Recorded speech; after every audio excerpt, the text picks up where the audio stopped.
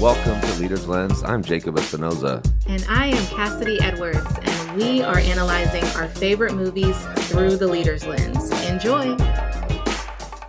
We are back at the Leader's Lens podcast. I am Jacob Espinoza, here with my good friend Cassidy Edwards. And for the month of February, to celebrate Black History Month, we have been focusing on impactful movies in Black cinema. And Cassidy, today we're talking about Boyz n the Hood. Why was this such an impactful movie? Hey, what is up, my good people? Yes, we are diving into Boyz n the Hood. This was just a revolutionary film, like early 1990s. So we're moving through the years a little bit more. It was directed by John Singleton, who unfortunately, he passed away right before 2020, I want to say, but definitely a cautionary tale that follows three friends specifically, like living in Crenshaw in California in the 90s. And it was impactful because it was real. Like, it was very authentic. I mean, this film came out over 30 years ago. I was in elementary school, so I definitely watched it like later on in life. I want to say I was probably middle school when I finally saw it, and rewatched it multiple times. But not only did John Singleton was nominated for Oscars, nominated as the first Black director, best director at the Oscars. He was also nominated as the youngest director, being in his early 20s. But the significance of the film actually rings true today. Like, all the issues around racism, relationships, violence in the streets, like what's really happening, he depicted it in such an authentic way that you couldn't help but just watch what was going on in awe, but also in anguish. Like, there was a duality of feelings throughout the movie that when I rewatched it, I was like, wow, this shit is really, really, it's really deep, to be honest. So it always stuck with me, and it still, rings true for me today. Yeah, just a powerful movie. And you can just feel in every scene that he just felt a call to tell this story, that he wanted people at a much wider level to just understand what was happening in this community. And I mean, some of the characters that you get to meet, you're just attracted to, drawn to, you want to know more about for different reasons. But for those that haven't seen the movie, give us just a quick synopsis. What is this movie about? Yeah, so it's set in the early 90s. So a lot of that 90s culture that we love as 80s babies growing up in the 90s. So the way they were dressed and kind of the, the streetwear and the big gold jewelry and the flashy things, the cars. There was a lot of like cars in the movie. But it really followed friends from when they were young, probably like, I want to say like maybe late elementary school is when the movie started. And it fast forwarded pretty quickly once it gave that visual of their environment and kind of the struggle of being in the streets and living, in that environment, how it deeply impacts your life. It follows them through kind of like seeing drugs and murder and like just really toxic things, and moves them into, as teenagers. Like, so it's kind of a cautionary tale, but also like a coming of age story, as they say, of like, what happens with these friends. And I will say that you should watch it if you haven't seen it, for sure. But it's definitely one of those movies where like don't expect a happy ending based on like the story. Like there's really no way to have a truly happy ending in this sense. But great movie. And like I said, John Singleton also, he directed Higher Learning. So that's another very deep movie, Poetic Justice, all of those to paint the picture and really give an inside look at what life looked like from being a Black man or woman who's living in, in certain neighborhoods and stuff. So check it out if you haven't seen it. I love it. And I think one of the most impactful leaders in the movie is Lawrence Fishburne, who plays the character Jason Furious Styles Jr. And how did he lead? How did he lead throughout this movie? So Lawrence Fishburne is great. He is one of the greats actors. But if you watch him recently, you probably like him in like a John Wick or something like that. But going back, I want to say, was he the one in Deep Cover? Maybe that was him. But in the movie, this movie, he had some really great leadership qualities. He had mentorship and guidance. He led by example. He had very effective communication. And I think communication is going to be a foundational piece to every movie. Either you're a great communicator or you're not so great. But there are a lot of leadership lessons that we pulled from those three areas of communication, leading by example, and really like his mentorship and guidance with his son Trey, who was played by Cuba Gooding Jr. And something that one of his strongest qualities was vision. Like he could see beyond his surroundings and understand how the actions of today are going to lead to different types of tomorrow.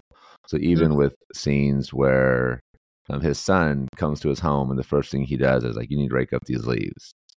And he has a conversation with his son around the fact that I'm doing this because I want to set you up for success in the future. Like I want to do the hard things now so that you're set up and you're ready to be an adult when you do become an adult. I want to be that, give you that guidance, give you that structure that you're going to need to do that. But then you also have scenes where he's trying to do the same thing for his community and help them understand that like things could be different. Like it's up to us to make the change. So it has to start from within, which is challenging because there are so many things that are preventing that change from happening.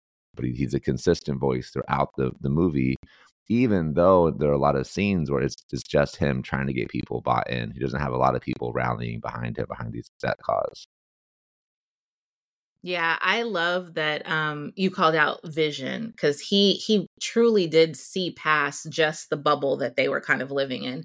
And I think, great leaders, even good leaders, they communicate effectively, but he also had that attribute of like active listening, where he would just sit and listen. He wouldn't really interrupt that much. But you could tell that he was truly listening to whether he was talking to his son or the friends, in the neighborhood, or the actual neighborhood community members. And he kind of fostered that environment where everyone felt heard, even if they didn't agree, they would still listen. And he Yes, asked the right questions. He asked really like open-ended kind of thought-provoking questions, like, why do you think this? Or especially with his son.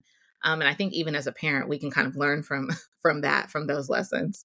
for sure. There actually were a few scenes in the movie where it made me change how I'm going to parent my kids. And like, maybe I should be giving them some more structure and add some more chores on their list, even though it's not the fun thing to do. But like, am I doing the things that are going to set them up for success long term as a father?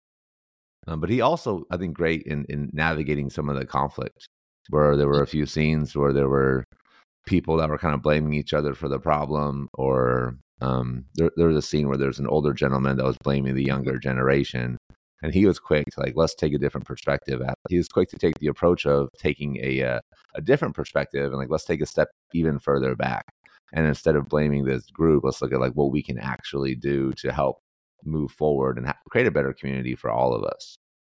Yeah, he actually embodied, like you could tell that he embodied his values. He valued the community. He valued, being of service. He valued hard work. And so without him even saying those things, he really practiced what he preached, throughout the movie, and he inspired people along the way to follow suit. But while he was creating like this ecosystem of accountability and excellence, right? And sometimes I feel like that's hard as a Black woman, like excellence, resilience, like those words are exhausting, sometimes. And it's like you kind of want to rest. Like you don't want to be excellent all the time. You don't want to have to be strong all the time. But Furious did it in a way where you felt included in coming to whatever that vision was, or that you felt like he was kind of collaborating with you.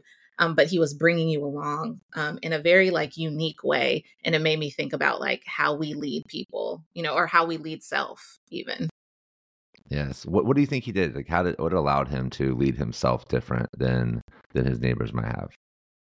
I think that he was really big on like educating himself, right? And so those are some qualities. Like he had if I had to describe it, maybe like a growth mindset. And he educated people not in the way of like, I'm better, I know more, like not out of arrogance or anything like that, but just to make them think, like help them to think critically or think strategically, or be like, you know what? We're all fighting for the same thing. Like, we're all fighting for the big picture. He laid out the big picture to where it was more digestible. So, but I think he did that through mindfulness and education. So, very big on educating Trey. But if you notice throughout the movie, he had like those, they're like some kind of like these silver balls that you can like I don't know how to describe it. Like, you kind of move them around with your hand. It's like some kind of, I don't know. But it was a mindfulness thing. I felt like, because he kept calm, like in situations where there was a lot of conflict or friction, he used those to kind of like, it was almost like fidgeting, but in a mindfulness way. Yeah, so it allowed him to think through and respond to a situation in a way that aligned with his values and his goals, as opposed to reacting with the emotion that he was experiencing. Yes. I didn't even pick up on that. That's a great insight, because yeah, I definitely remember a few scenes where the balls kept coming up, and I was like, why does this keep coming up? But I think that definitely was the connection of just it's a signal of him being mindful in his approach and what he does, because he was very well educated, read a lot, but he also had a compassion for the community and a desire for things to get better, that it seemed like continued to pull him in that direction, even in the moments where he wasn't seeing progress, right? Which can be Right. extremely frustrating, but he continued to fight the good fight. Yeah, he had a great balance of, like knowledge, book smarts, education wise, but then also street smarts. He had been in the streets and these things. So like he understood, he read the room, he understood the environment that he was in and how he could still impact positively, even if it was incremental, ripples that would turn into big waves, as you saw with the evolution of Trey, his son. Little things that he implemented at the beginning created like very big decisions by the end of the movie. 100%. Yeah. Another leader in this movie is Doughboy. Yes. He kind of I takes love a that too. different approach. Ice Yes. Cube this is his first movie as well, right? This is like, he was a rapper. He got a shot in an incredible movie. This is like the perfect role for him to step in as well, because I think it matched his image at that time so much with what he was doing in music, and like incredible what he's done now. Yes. So I think this was post like NWA. He had kind of like separated from them at the point. And I love how John Singleton like pulled in people that he had already knew. He had already been like trying to recruit Ice Cube to do the movie. So he was already like very target recruiting, Ice Cube, which it definitely fit kind of his persona at the time. But we had some leadership lessons that I would say Ice Cube or Doughboy, like, we pulled out of the movie. They weren't so great though, as compared to Lawrence Fishburne. Talk through those. What were some Yeah. of the lessons that you feel like you saw? So I think some of them were, I'll pull out like a few, let's say 3. So there was a lack of guidance and support. So in contrast to, Lawrence Fishburne's character, Ice Cube was, he neglected to provide support and guidance to his friends. It was just kind of like, very like, he talked to them real condescending, derogatory, and it was somewhat of like jokey, back in the day, like, I'm roasting you, like blah, blah, blah. But it really created an environment where they were lost. They were directionless. There was not a lot of direction. It suffocated any growth or development, within the group. Because anytime, even his friends talking about college, when like the college recruiter was there, he was just like, shut the hell up. Like, he didn't say it that nicely either. Yeah. But he was just like, get out the way. Like, and I think you saw that foreshadowing at the very beginning of the movie by the figures, like the parental figures that you kind of saw. So his mother talked to him crazy. Like, she talked to him like he was a nobody, that he wasn't worth anything. And so that contrast of really, really negative talk, like creating a hostile environment for Ice Cube. And then you have Cuba Gooding Jr.'s dad, who was furious, who was Lawrence Fishburne, always provided affirmations like, you're a prince, I'm a king, da da da da da. So I think that lack of guidance and support was definitely number one. Yes, like those conversations, like the conversations that people have with us, they end up being the conversations with us about us, end up being the conversations we have with ourselves about ourselves as well, if we're not intentional on changing that narrative. And you just saw how it kind of evolved into action, because he was never afraid of taking action. I think it was one of his like strongest leadership qualities, is like if he felt something needed to be done or he wanted to do something, he was the first one that's going to jump in and like lead the charge, like getting the football back. Like, no, like even though these guys are twice my size, twice my age, like this is my football, I'm going to get it back, even if it is putting myself at risk. Like, he was just fearless in that capacity, which could have led to a lot of great things if the way he saw his community, the way he saw himself, had just been shifted just a little bit. Like, who knows what he could have done, because he did have a lot of influence as well, where people would rally behind him, and like if he was about something, people kind of joined him in the cause. He had this group that was gonna be there for him, but it unfortunately was in a negative capacity as opposed to a positive focus like Jason Stiles had. Yeah. Well, He had like he had a very like destructive type of influence, and like he knew his influence, just like leaders, you know, the influence that you have usually. But because of his decision making that was quick but also very impulsive and reactive, you know, that leads to like really detrimental outcomes for not only himself but for everyone around him. It impacted literally everyone, you know. So that negative influence was not great for his peers and the environment at all. I'll hmm also add about Ice Cube, one of the most underrated rappers, I feel like, just in the game. Like the influence he had on West Coast culture is Huge. almost undisputed. Like, there's very few people that had as big of an impact as he did, as talented as a storyteller as he was. And I feel he never gets brought up in the conversations of like top 10, top 20 rappers very often, but not related to the movie. But I felt called to just throw that out there. Yes, no, I used to love like the west side of, because you know, growing up in Houston in the South, it was different. Like we listened to like DJ Screw, and like, which is a visionary in his own right or whatnot. But you know, I had like the tapes back in the days of like West Side Connection. So like I listened to him a lot, and he was big on storytelling, much like that West Coast of like Snoop Dogg, Dr. Dre, Tupac, all of those kind of legendary rappers from that side. So loved that he got into the movies, and he's still in movies, like he's still doing things like that. I think one of the big scenes that drew me in that involved Ice Cube was the very, very end, when he kind of sat down and, you know, he was like, you know, I'm looking at the news and I'm seeing like all these news reports about things happening in the world, like violence and stuff, but nobody's showing like what's happening right here. Like they don't care. And like, so it was like um, a really strong conversation that he had with Trey. And then the movie, I think what made it really sad but real is it starts off with a statistic about, you know, murders and killing and stuff like that, especially in the Black community. And then it ends with kind of like, here's what happened to Ice Cube after the movie has wrapped or whatnot. It's just very sad because it sandwiches it together with like, this is really what's going on and we need to talk about it. Like we need to have these conversations.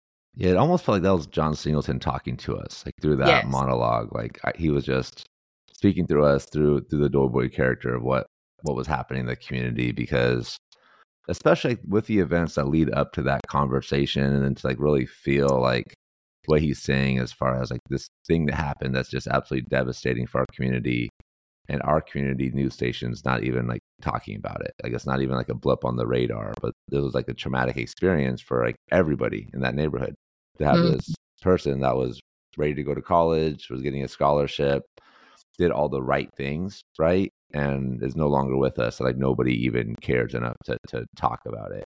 And it's just like another signal of just hopelessness. mhm. And it's hard to take action in a positive direction if you don't have any sort of hope that this change can actually, you know, lead somewhere. Like, why am I going to take action if I don't believe this action is going to get me to a better place? Especially if it's hard, it's making hard decisions. It's going against the grain. It's telling people that we're close to that they're doing the wrong things, and we need to shift how we're moving. Like without that hope, it's challenging and almost impossible, I would say. Yeah. I think one big leadership lesson through the movie is you have these characters that kind of show up in different ways at different times, but it also tells you like it's not too late to do the right thing. Like Mm, you can turn things around. Like it's very hostile and toxic in the environment that they were living in, but Trey, Cuba Gooding Jr., for example, like he made some really hard decisions, and all of that was foundational from his father's behaviors, like role modeling and kind of living out his values. But he came around and said, like, I don't want to I don't want to live this. Like, I don't want to do this. And instead of taking revenge, because someone you care about, something obviously super, really bad happened to them, he made a decision to be like, no, I'm going to get out of this, and I'm going to help pull the people that are still around me, out of it with me. Like yeah. his love interest, to Nia Long, queen of the 90s, like we love her,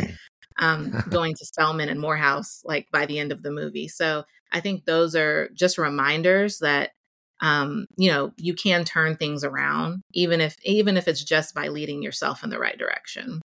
Yes. And I love like the scene of him getting out of you say get out of it. Like that scene where he gets out of the car is like literally just, I feel like an analogy of his mindset of like, I'm going to do something different. I'm not going to take this route is what everybody else is doing. Like I'm going to pivot and go a different direction. Yeah. And as a good leader or a great leader, I would remind people that, you hold yourself accountable. So you take accountability. There was a lot of lack of accountability with like Doughboy's character and all the gang members, of course, for their actions. But in order to nurture any type of culture of like responsibility, integrity, like you have to have some accountability, and you're not going to get it right every time. Like, but being vulnerable and saying like, I didn't get that right, but like, let's talk about this.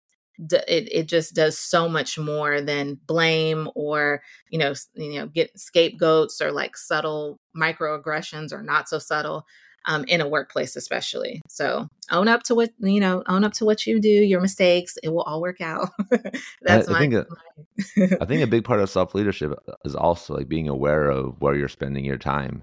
Because Mhm. something that Lawrence Fishburne's character was good at was not being part of the things that he didn't find productive. Like he was like, Mhm. they're doing this over here, but I'm going to be here reading. I'm going to be here getting better. I'm going to be at this event speaking. I'm not going to be doing the things that the people that I want to help, but don't want to be part of necessarily the direction that they're headed. Like he was okay removing himself from that. And I think sometimes that can be really challenging to like literally outcast yourself from the community because we are so ingrained as human beings to be part of community because it was just part of our survival for so long. Like we had to be part of the crowd in Mhm. order to survive. And I think that it makes it challenging sometimes to remove ourselves from that. But it does require, a lot of first self leadership, a lot of vision, a lot of focus and discipline to make that happen. But when we do, we can show others like, hey, there's a better way. Like this route over here is gonna get us where we need to go. Yeah. That's a great call out for sure. Boys in the Awesome. Hood, incredible movie. What were some of the most impactful scenes in your opinion? We talked about Ooh. Ice Cube's dialogue. What are some of the other most impactful scenes in your opinion? Yeah. So the whole movie was really like a universal language of authenticity, of realism in stories that needed to be told, that mattered. But I would say any of the conversations with Lawrence Fishburne, his the scripting, the writing was just so strong. Also, one big scene was Ricky and Trey like being pulled over by the cops. That was like a really hard scene because that was something that was emulated, that was really going on with the times, and it's still, prevalent today. We're still seeing it all the time. But this was around the time with like the Rodney King situation. So it was a really pivotal moment, that they wanted to maybe emphasize in the movie, not to that level, but to give like, hey, these are things that are happening, to give elements of that authenticity. And then the ending scene with Ricky, like that was a really, really hard scene to watch, because of all the good things he was doing, taking his SAT, talking to college recruiters, like he was doing the right things in an environment that was meant to impact him in a negative way, where he could easily fall into those traps. So an interesting, not so fun fact about that scene is the guy, the actual shooter, really got into gang activity, and he actually got imprisoned for like I want to say it was a homicide or a double homicide, something that was pretty wild. And, he got murdered in prison, like in real life. So some of these, polarizing conversations or views or depictions in movies actually overflow into real life. It's actually happening. So that was a little wild, but yeah, there was a lot of strong scenes in the movie. Yeah, incredible. Another incredible movie. I think we call every movie a classic, but we're just talking about classic movies. Is why that's a thing. But yeah, extremely powerful. Anything else you want to add about the movie or leadership lessons that you took away? I mean, I just love movies like this that are, they're very authentic. And maybe it's because I grew up in some of those environments where I saw it firsthand, where I'm like, the way that it was described was almost like beautifully tragic, if that makes sense. But John Singleton is one of the greats. So any of his movies are amazing. If you have not watched Snowfall, that is one of my most recent favorite shows that was on FX, and it was co-created by John Singleton. And it's around the same kind of time period of like 80s, the crack epidemic. Amazingly written though. So if you haven't and you need to watch a show and you want to binge watch, go watch Snowfall. There you go. Plug for Snowfall. And this is our last February. Am I looking at the calendar right, or do we have one more? I think this could be our last, but if we have one more, then I'm definitely down. We do have one more, actually. Yes. Awesome. What should we do for what should we do for the next one? Ooh, I think we need to switch it up to like a fun-filled movie, because we've kind of been back and forth with like, ooh, this was a really sweet movie. Yeah. Now let's get back into like, a little more lighthearted. So I don't know. I mean, White Men Can't Jump has been on my list because that's a really fun movie. Let's do it. Yeah, or Boomerang, one of the two. And the original. Boomerang can be a good one also. Yeah. Boomerang is a really funny movie, and it's also like a romantic comedy, so it kind of fits into like February vibes, That's good. All right, we're gonna do Boomerang. We're gonna make that happen. We can say White Men Can't Jump for a different episode. Yes. The original, not the remake. We'll focus on the original version. Did you watch the remake of White Men Can't Jump? What? I have not watched the remake, and I thought maybe because I would have in my head, I'm like, that's blasphemous. Why would they remake that? But yeah, there's no need to remake that movie at all. But no. They did it. It's a fun movie, But if you expect another classic movie, you don't quite get it. But they made it. They made it. There's so many remakes right now. It's kind of unfortunate. I know there's a lot of really talented writers out there with some great ideas that aren't getting traction because there's so much focus on the world of rewriting. It feels like a lot of movies getting big budgets are remakes and things like that, or prequels to popular movies in the past. So, yes, I'm always interested to see like what constitutes for like a good remake or like an actually good sequel or prequel, and like what is one that has been good, like that's not been like it was okay, like Coming to America. Obviously, it had a sequel, which I feel like they shouldn't have done that, but it was entertaining. But I wouldn't call it like, oh, that was amazing, that was great. So that may be something for you all to think about and come back and let us know, like, what is a remake or a sequel that was actually just as good or better than the original? I love it. Think of it right now. Let us know on Instagram at Mr. Jacob SB, at Cassidy on the gram. We'll leave the link in the show notes, like always, but we appreciate you joining the journey here with us on Leader's Lens. Thank you.